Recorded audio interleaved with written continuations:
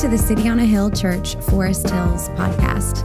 We exist to see our neighbors from every culture follow Jesus as King. We're glad you're here and thanks for listening. More information about the life and mission of City on a Hill can be found at coahforesthills.org.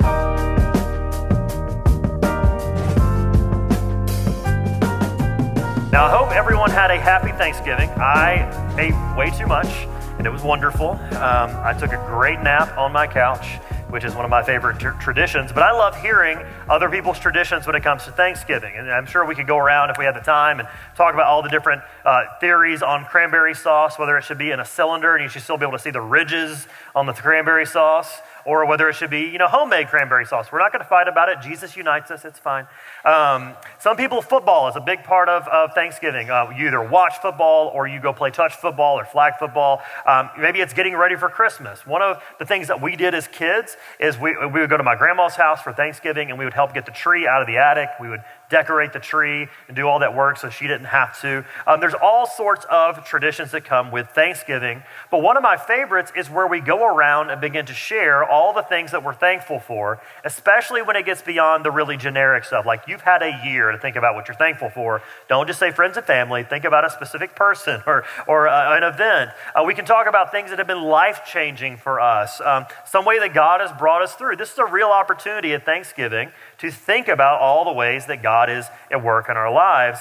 And I do think it's really special when we can be thankful for something that we've long hoped for. We've really hoped for a long time that God would bring to reality. I'm a sucker this time of year. They always do it on the Thanksgiving football game when you're watching the Detroit Lions lose for the 76th year in a row. They always do this where they'll show military veterans saying hello to their family, or even maybe coming back home and surprising their family, and everybody cries. I cry every time I see that, because that is something long hoped for becoming reality. That's something that someone really wanted to happen that became a reality. And it's unique that the first Sunday of Advent this year falls right after Thanksgiving, because we have an opportunity in Advent to be thankful for how God has provided for us, because the word Advent means coming. We are celebrating and remembering the first coming of Jesus as we look toward the second coming of Jesus. And so we kind of sit between these two events, waiting and longing, and remembering the same waiting and the same longing that the Hebrew people had for centuries as they waited for the Messiah to come. The Hebrew people were waiting year after year after year for a Savior who was going to come and make all things right. And what we celebrate during the Advent season, what we celebrate at Christmas, is Jesus is that Savior. Jesus came and met all of our longing, all of our desire for someone to make everything right. And so they were a people who waited, and so we enter into Advent as people entering into that longing. We enter into the Hebrew people's longing as we look towards Christmas Day when we celebrate the birth of Jesus. And we do so also as people who are waiting for Jesus to come again. And we can empathize with that longing, because there are times in our lives where we're all longing for relief. We're all longing for a longing to be met. We're all waiting to be reunited with someone that we have lost. And it's easy for us, while we're waiting, while we're longing, while we're desiring, while we're hoping, to become weary, to become tired, to wonder if God is ever going to come through. And we need to understand that Advent is exactly for those types of moments. The weary are exactly who Jesus came for. The weary, the tired, those who need hope. And so there's an invitation during the Advent season for us to come to God, to rest, to find hope in Him with thankfulness. So the series we're looking at through Advent is called Hope for a Weary World. We believe Jesus brings hope for people who are weary and longing and tired. And we're going to look at a different theme of Advent each week. We're starting this morning with hope, and then we're going to move on to joy, peace, and love. And we're going to be looking at different stories from different people's perspective in the Gospel of Luke. And today we're looking at Zechariah, and we're looking at Zechariah's prophecy, or as I like to call it, Zechariah's song, and we'll get to why in a minute. And it shows us that we can thank Jesus for making our hope in Him come true. We're going to see this in 4 ways this morning. First of all, we're going to look at hope promised. Secondly, hope remembered. Thirdly, hope realized, and fourthly, hope applied. How do we actually apply the hope that we've received? So first of all, let's look at the promised hope we've received in Jesus. And so I call this Zechariah's song, and the reason being is, and I know it says the heading, if you look in your Bible, you may see Zechariah's prophecy right before verse 67. Just a reminder, those headings were not in the original text. That's just a way for us to help categorize and understand and break things up to make it easier to read. But I actually think that if you understood the context here, you would think this is something we're singing about. If you've ever read any of the Lord of the Rings books, you'll notice that Tolkien has all of these songs written out. And I always hum them in the same kind of, sing-songy tune about death and trolls and mountains, and it's all the same song for me. But I imagine this as a song because if you understand the way that Luke's gospel starts, it starts at a place of hopelessness. It starts at a place of longing, in a place with Zechariah and Elizabeth longing for relief. If you look back in chapter 1, verse 5, we see that Zechariah was a priest in the days of Herod. He's ministering in the temple, and he's married to a woman named Elizabeth. If you look at verse 7, it says that they had no child because Elizabeth was barren, and both were advanced in years. They are in a place of hopelessness. But yet, Zechariah is ministering. He's trying to praise the Lord. He's trying to do his job as a priest. And if you look at verses 8 through 17, we see that an angel then appears to Zechariah, and he says, you are going to have a son. You are going to have a child. And this isn't just going to be any child, but he will, in verse 15, be filled with the Holy Spirit and will turn many of the children of Israel to the Lord their God. Now, if you're Zechariah and you're hearing this seems absolutely bonkers. This seems absolutely insane because his wife is old. His wife is barren. They've never been able to have a child. It just seems completely impossible for this event to happen. Good news seems out of reach. Have you ever been in the place where you feel like good news just seems out of your reach? It seems like good news is just at your fingertips, but you just can't quite grab it. The hope is just too far gone. Advent is the promise that hope can actually come true. It's the promise that every sad thing will come untrue. And Zechariah and his wife is evidence of that. And we see that because of his unbelief, that he becomes unable to speak. Verses 18 through 25 show us how this happens. Zechariah says, how shall I know this? For I am an old man and my wife is advanced in years. So he's saying, this is impossible. This isn't going to happen. And the angel answers, I am Gabriel. I stand in the presence of God, and I was sent to speak to you and bring you this good news. And then he tells Zechariah, you're going to be silent from now until the birth. For the next 9 months, I'm going to shut your mouth. Your tongue is going to be mute. You're going to be unable to speak until this day of good news comes. Zechariah and Elizabeth, their life was a picture of the same weary longing that Israel had. They were waiting and waiting and waiting and waiting month after month, year after year, longing for a child, longing for hope. And so Zechariah's exclamation is from someone who's lost hope. He believes there's no possible way that this could happen. And it's the same with Israel, because Israel for over 400 years have been longing to hear from the Lord. God had been silent. There had been no prophet in the land. There had been no one to tell them the good news. And for 400 years they were waiting and wondering if God would ever speak to them again. And we see here that God comes through on his promise to both Zechariah and to the people of Israel. They give birth to a son.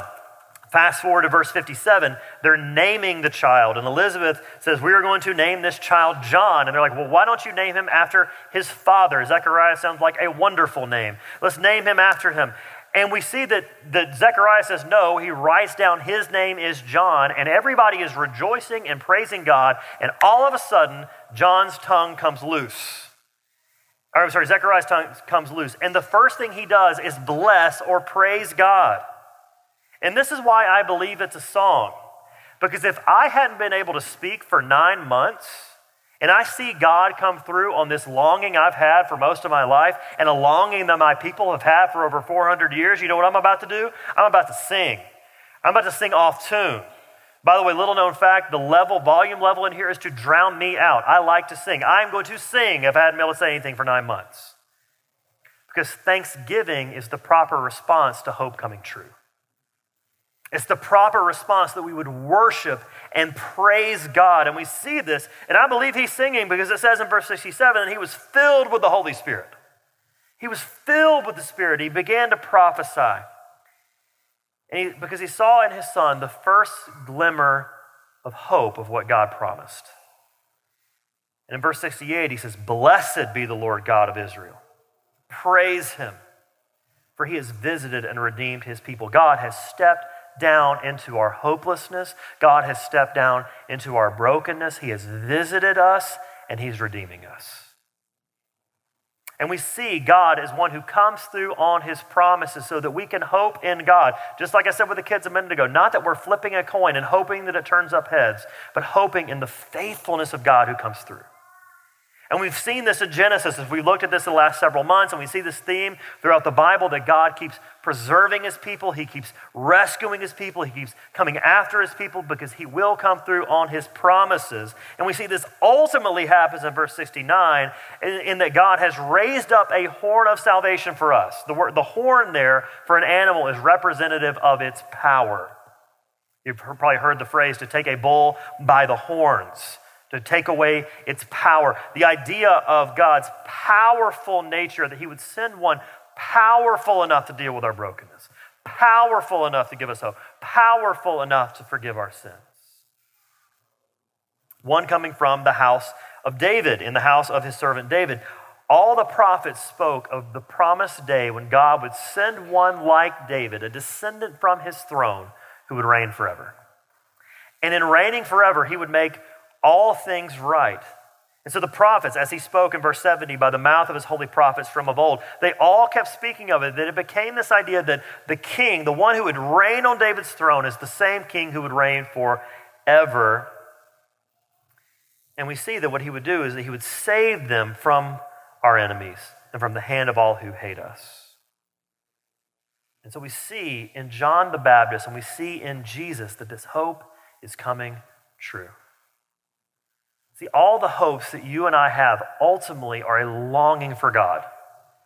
That they're a longing for God to make the world right. Israel's longing to be made right in the land was ultimately fulfilled in the coming of Jesus. And it took Zechariah sitting silently before God for him to understand it. It took him sitting silently and waiting to realize that God was doing something much bigger than giving him a son. And he understood that waiting is not wasted. John Piper says, if we don't seek out silence, we will probably not feel the stupendous significance of God's work and history on our lives. If we don't learn to sit silently, we will miss what God is doing in us. Because silence prepares us for praise. Silence prepares us for thanksgiving. What are you waiting on God for? What is that thing that this never seems like it's going to come? What's been lost? What if God is working in you right now through your waiting? What if he's working through your waiting so that he might turn your eyes towards him, that you would see his glory? And part of our discipleship plan for 2023, we're going to grow in what it means to be silent before God, what it means to seek out solitude with him. Silence prepares us to praise him. So we've seen a hope promised, but secondly, we see a hope remembered. God remembered his faithful promises. Zechariah praises God because he remembers. We live in a day where you can't forget anything. There are multiple notifications for everything you could possibly do. Back in the day, like if you were to go to lunch with somebody and they pulled the old "I forgot my wallet" trick, you go, "Oh man, I'll get you back later." You weren't getting that money back later. That $20 was gone. You might as well have lit a $20 bill on fire on the table because you were never getting it back. Today we have Venmo.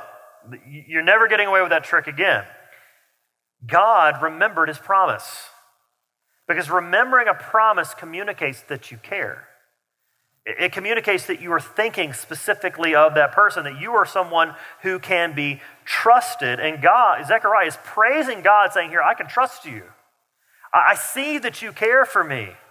I see your goodness and that all the waiting is worth it because you are a God who remembers your promises to us. And he does so by showing mercy, verse 72, to show the mercy promised to our fathers and to remember his holy covenant. Now, why does God show mercy? Not because mercy is deserved, but because mercy is promised. Not because we've earned mercy, not because we've earned that right, but because God promised that he would do so. Why did God choose the people of Israel? Deuteronomy 7 tells us, it was not because you were more in number than any other people that the Lord set his love on you and chose you, for you were the fewest of all peoples. If God was going to choose a great people, he would have chosen Egypt. He would have chosen Babylon. He would have chosen Assyria, yet he chooses little Israel. But it's because the Lord loves you and is keeping the oath that he swore to your fathers, that the Lord has brought you out with a mighty hand and redeemed you from the house of slavery, from the hand of Pharaoh, king of Egypt. Why does God choose to love us? Simply because he chooses to love us. He chooses to love us not because of what we bring to the table. He chooses to love us not because of our potential. He chooses to love us not because we are going to do mighty or great things for him. He chooses to love us because he is gracious and merciful and loving and is going to show his power in saving us and bringing us to himself. And that's the beauty of the Christian faith. Anybody can get in on it.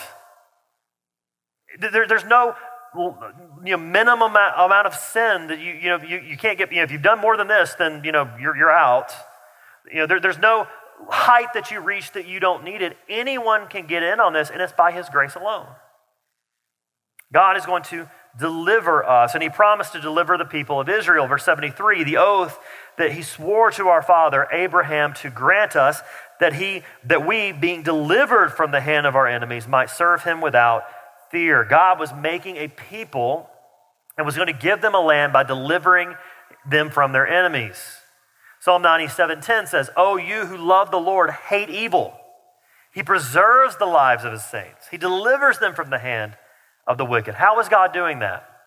Well, in the original context, God was removing their enemies from the land, because if their enemies were in the land, they would have been tempted to follow them, but also would have been constantly looking over their shoulder.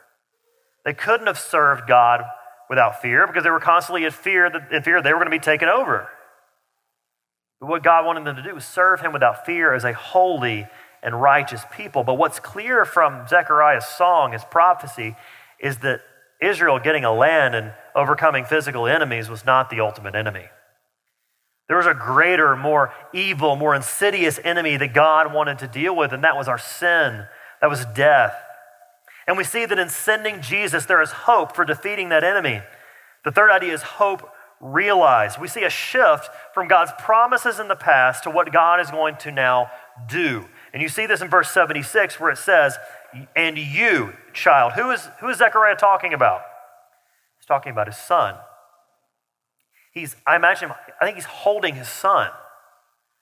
If you've ever watched or listened to the musical Hamilton, you hear the song Dear Theodosia, where Alexander Hamilton and Aaron Burr are holding their children and singing to their children and hoping for their children and their future. I think of Zechariah holding his son and imagining what God is going to do through him. Zechariah is staring at his son with joy and with pride, knowing that his son is going to be a prophet, not just any prophet, but the prophet of the Most High. Now, the fact that there was a prophet at all was a big deal. Again, there have been 400 years of silence. Everyone knew what a prophet was, but they didn't know what they did or what they looked like. And it'd be like if someone said, Franklin Park Zoo has a dodo bird. You go, well, I've read about that in a book, and I know that we say as dead as a dodo bird or as extinct as a dodo bird. I got to go find out about this dodo bird. I'm going to try to say dodo bird as many times as I can in the sermon. You would want to know about this. And so what happens, we see this in verse 80, that when John the Baptist went out to the wilderness, everybody flocked out there because they're like, man, God hasn't spoken in 400 years. We got to figure out what's going on out there. He was a prophet, but he was a prophet of the Most High, saying that Jesus isn't just anyone. He isn't just another prophet or a better version, but God himself is coming to rescue us. And that John the Baptist and his coming are the first sign that that hope has arrived. And we see this in Isaiah 40, verses 1 through 3, where it says, "Comfort, comfort my people, says your God. Speak tenderly to Jerusalem and cry to her that her warfare is ended, that her iniquity is pardoned, that she has received from the Lord's hand double for all her sins. A voice cries, in the wilderness, prepare the way of the Lord, make straight in the desert a highway for our God. Prepare the way for the Lord. John the Baptist, Zechariah's son, is going before Jesus. He's going before Jesus, and we see in his lifetime that he would preach that the kingdom of God is at hand. What is he saying when he says the kingdom of God is at hand? He's saying, hope is here. Hope has arrived. Comfort is here. The end of pain and suffering is here. And ultimately, and what we all need, forgiveness is here. John the Baptist is not the Savior, but he's pointing to the Savior. This is why verse 77 says that he prepares the way to give knowledge of salvation to his people and the forgiveness of their sins. He's not the actual Savior, but he points to the Savior. Points them to what they ultimately need.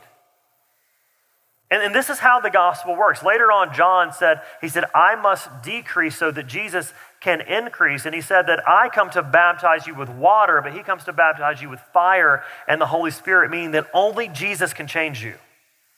Listen, and this is good. This is great hope for us this morning. There's nothing that I can say in my own power that's going to change any of you. I'm not a good enough speaker. I don't have enough eloquence. We cannot have a cool enough worship service. The band cannot sing in enough parts of harmony. There's nothing that could possibly happen this morning unless the Holy Spirit does it. And that's the good news of the gospel, that it is God working through his word that changes us. And so when we come to God's word, whether it's on a Sunday morning or it's you sitting down over your Bible tomorrow morning, or you saying a prayer tomorrow at lunch, hoping to get through the day, it's not the power of what you're doing or the power of your habit. It's Jesus Christ working in you. That's our hope. And we see our hope is in the forgiveness of sin. The ultimate hope for Israel was not getting land. It was not better earthly circumstances. It was the forgiveness of sin that only Jesus could bring. And that puts verse 74 and 75 in its proper context. Because what does forgiveness do? Forgiveness takes away our fear. If you've truly been forgiven of the one thing that is a barrier between you and God, you have nothing to fear. You don't have to fear anybody. Because your greatest enemy has been dealt with. Your greatest enemy is not an unfulfilling career. Your greatest enemy is not loneliness. It's none of those things. It's sin and death, and Jesus has overcome those things. Forgiveness also in verse 74, that we can serve God in holiness. That means that your shame has been removed. The gospel doesn't just take care of your guilt, it takes care of the shameful things that have happened to you, the shameful things that you've done, so that you can stand before God declared holy and pure. Forgiveness also takes away our guilt, that we can serve God in righteousness before him all our days. In other words, that your guilt has been taken away and you've been declared innocent. You've been declared righteous. At the cross, here's what happens. Jesus takes your sin upon himself. The innocent one is declared guilty so that you may be declared innocent. He is declared guilty so you may be declared innocent. And so anyone who trusts in the forgiveness of sins can have their fear, their shame, and their guilt taken away. And when you get that, you praise God like Zechariah did. You sing this song of salvation and you give your life to Jesus saying, I will follow you because my hope is only in you. What if we could live a life without the anxiety that just wrecks us because of our fear? What if we could live without the fear of not feeling like we're good enough? What if we could live without that low-grade guilt that makes you question whether you're perfectly loved? See, in the gospel, there's no yeah, but. There's no, well, you're forgiven. Yeah, but what about that other thing you did? But there are plenty of places throughout the New Testament where it tells us that God's love for us is abundant and covers a multitude of sins. That the mercy of God was lavished upon us. And we see that we've been forgiven of our sins, verse 78, because of the tender mercy of our God. Think about that. The tender mercy of God. That his mercy is tender and kind and loving and caring. And when you think about your sin, you think about the things that you've done wrong before a God who is holy, a God who loves you. I want you to think about God's tender mercy being applied to those sins. And it's like verse 78 at the second half of it says, whereby the sunrise shall visit us from on high. I don't know about any of you, but I struggle with seasonal depression in New England. And when it gets wintertime and it's just gray all the time, I'm like, if I could get a little sunshine, that'd be nice. And every once in a while, that sunshine peeks through the clouds and I'm like, okay, spring is coming. That's what the gospel does. The gospel shows us that in the gloominess of a broken world, that sunshine is broken through. That there is forgiveness of sin, and there's a day coming where I won't be affected by sin anymore. I can hope in Christ. The last idea is how we apply this hope. No matter what you believe, no matter if you're this morning, if you're a Christian this morning, if you're not, if you're exploring, maybe you think this is all hocus pocus, like wherever you're at this morning, you want verse 79 to be true. You want verse 79 to be true because you want light for dark times and in dark places. You want there to be guidance for you when you need guidance. You want to know what peace actually looks like. And so because all of us are designed for this, all of us are designed to find hope in something bigger than ourselves, every single one of us are looking for hope. And there's a few ways that we do this. The first way we do this is when we misplace our hope. We can have a misplaced hope. We look to places other than God and other than the gospel to help us. And Israel was doing the exact same thing because you know what they were looking for in a Messiah? What they were looking for in a Savior? They were looking for a political leader who would come along and make everything right. A political leader who would come along and say, well, we're going to overthrow the Roman Empire. We're going to be great again. We're going to do this. We're going to do all of this together. They were looking to this political savior. And how many people were looking just a few weeks ago to the midterm election saying, we need some political leaders who are going to come and save us. We can just get the House or get the Senate. Everything's going to be made right. That's a misplaced hope. We look to relationships to fill the loneliness. We look to hope and purpose to make our lives feel like they matter. We look to a job in order to make us feel useful. With the problem with all of those things, they're all designed to fail you. None of those were built to bear the weight of the human soul.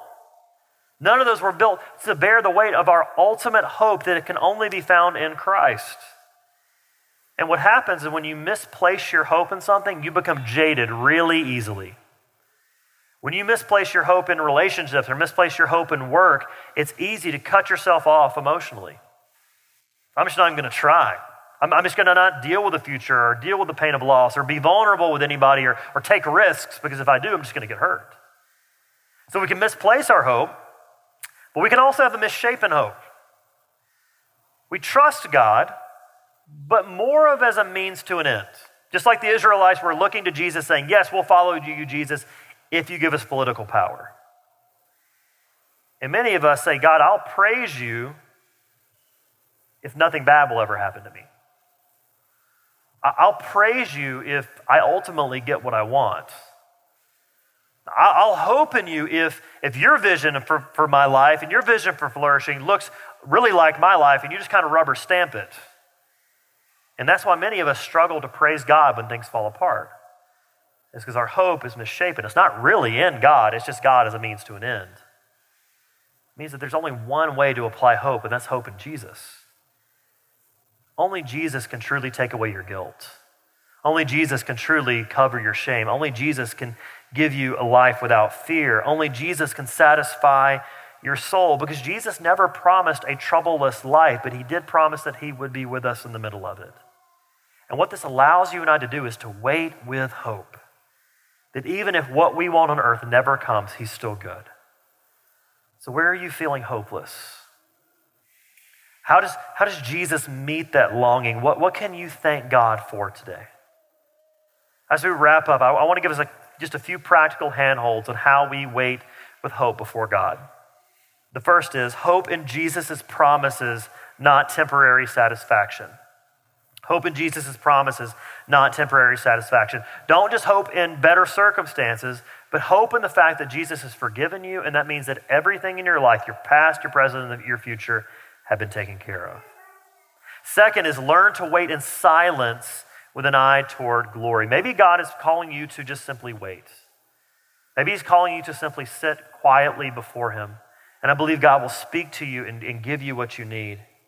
And then thirdly, see how waiting in hope is preparing you for heaven. As you wait, God is shaping you and preparing you for himself. I love this quote from Octavius Winslow. He says, while Jesus is in heaven preparing a place for his people, the Spirit is on earth preparing his people for that place. God is working in you right now to craft a hope in him that is preparing you for the day that you'll be with him forever. Let's pray.